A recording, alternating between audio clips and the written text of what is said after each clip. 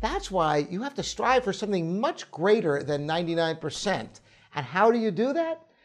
By being organized in your practice.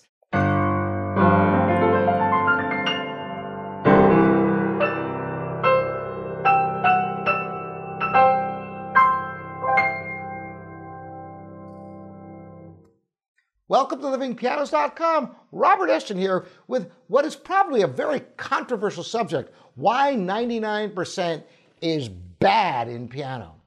Now you might think must be a very strict teacher or something like that. How can 99% be bad? You know, valedictorians would be very pleased to have a 99% average. Usually somebody is lauded if they're even 90%. How can 99% be bad in piano? Well, think about this. If you were to play even a relatively simple piece of music like Minuet in G of Bach,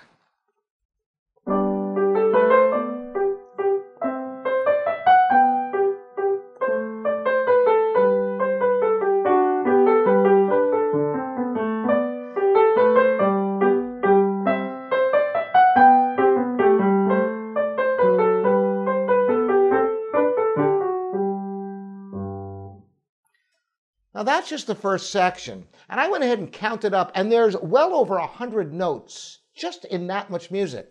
But consider this: each note has a rhythm, so that's over 200 details, which note, which rhythm the note plays.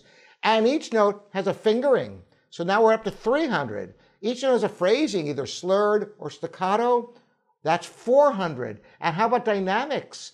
So there's over 500 details just in that first section of this short piece. So if you were at 99% and you'd be missing a handful of details just in not even half the piece, right? That's why 99% is not a good average for playing classical music. Now, we can even talk about other aspects of the music, the real elegance of the balance between the hands, the rise and the fall of the phrase dynamically, and it's almost an infinite number of details that have to be present for the music to sound right. That's why you have to strive for something much greater than 99%. And how do you do that? By being organized in your practice. That's why you can't just simply read through music over and over again and expect to assimilate the thousands of details, even in a short piece like this.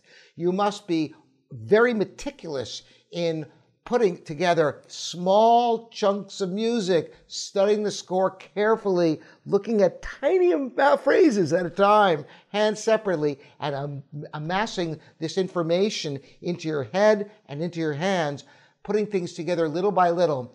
And beyond that, going back and checking your work constantly, because nobody can remember that many details. When you think about what you're accomplishing when you play a piece of music on the piano, if you're playing it accurately, you're not missing notes and rhythms, phrasing and fingering and expression all over the place, you are playing at 99 point who knows accuracy if you're getting through something without any obvious glitches.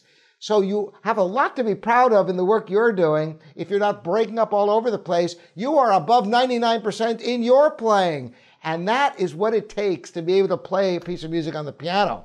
So remember to be organized in your practice so you can achieve something that is astounding, learning thousands of details that you can perform just like that.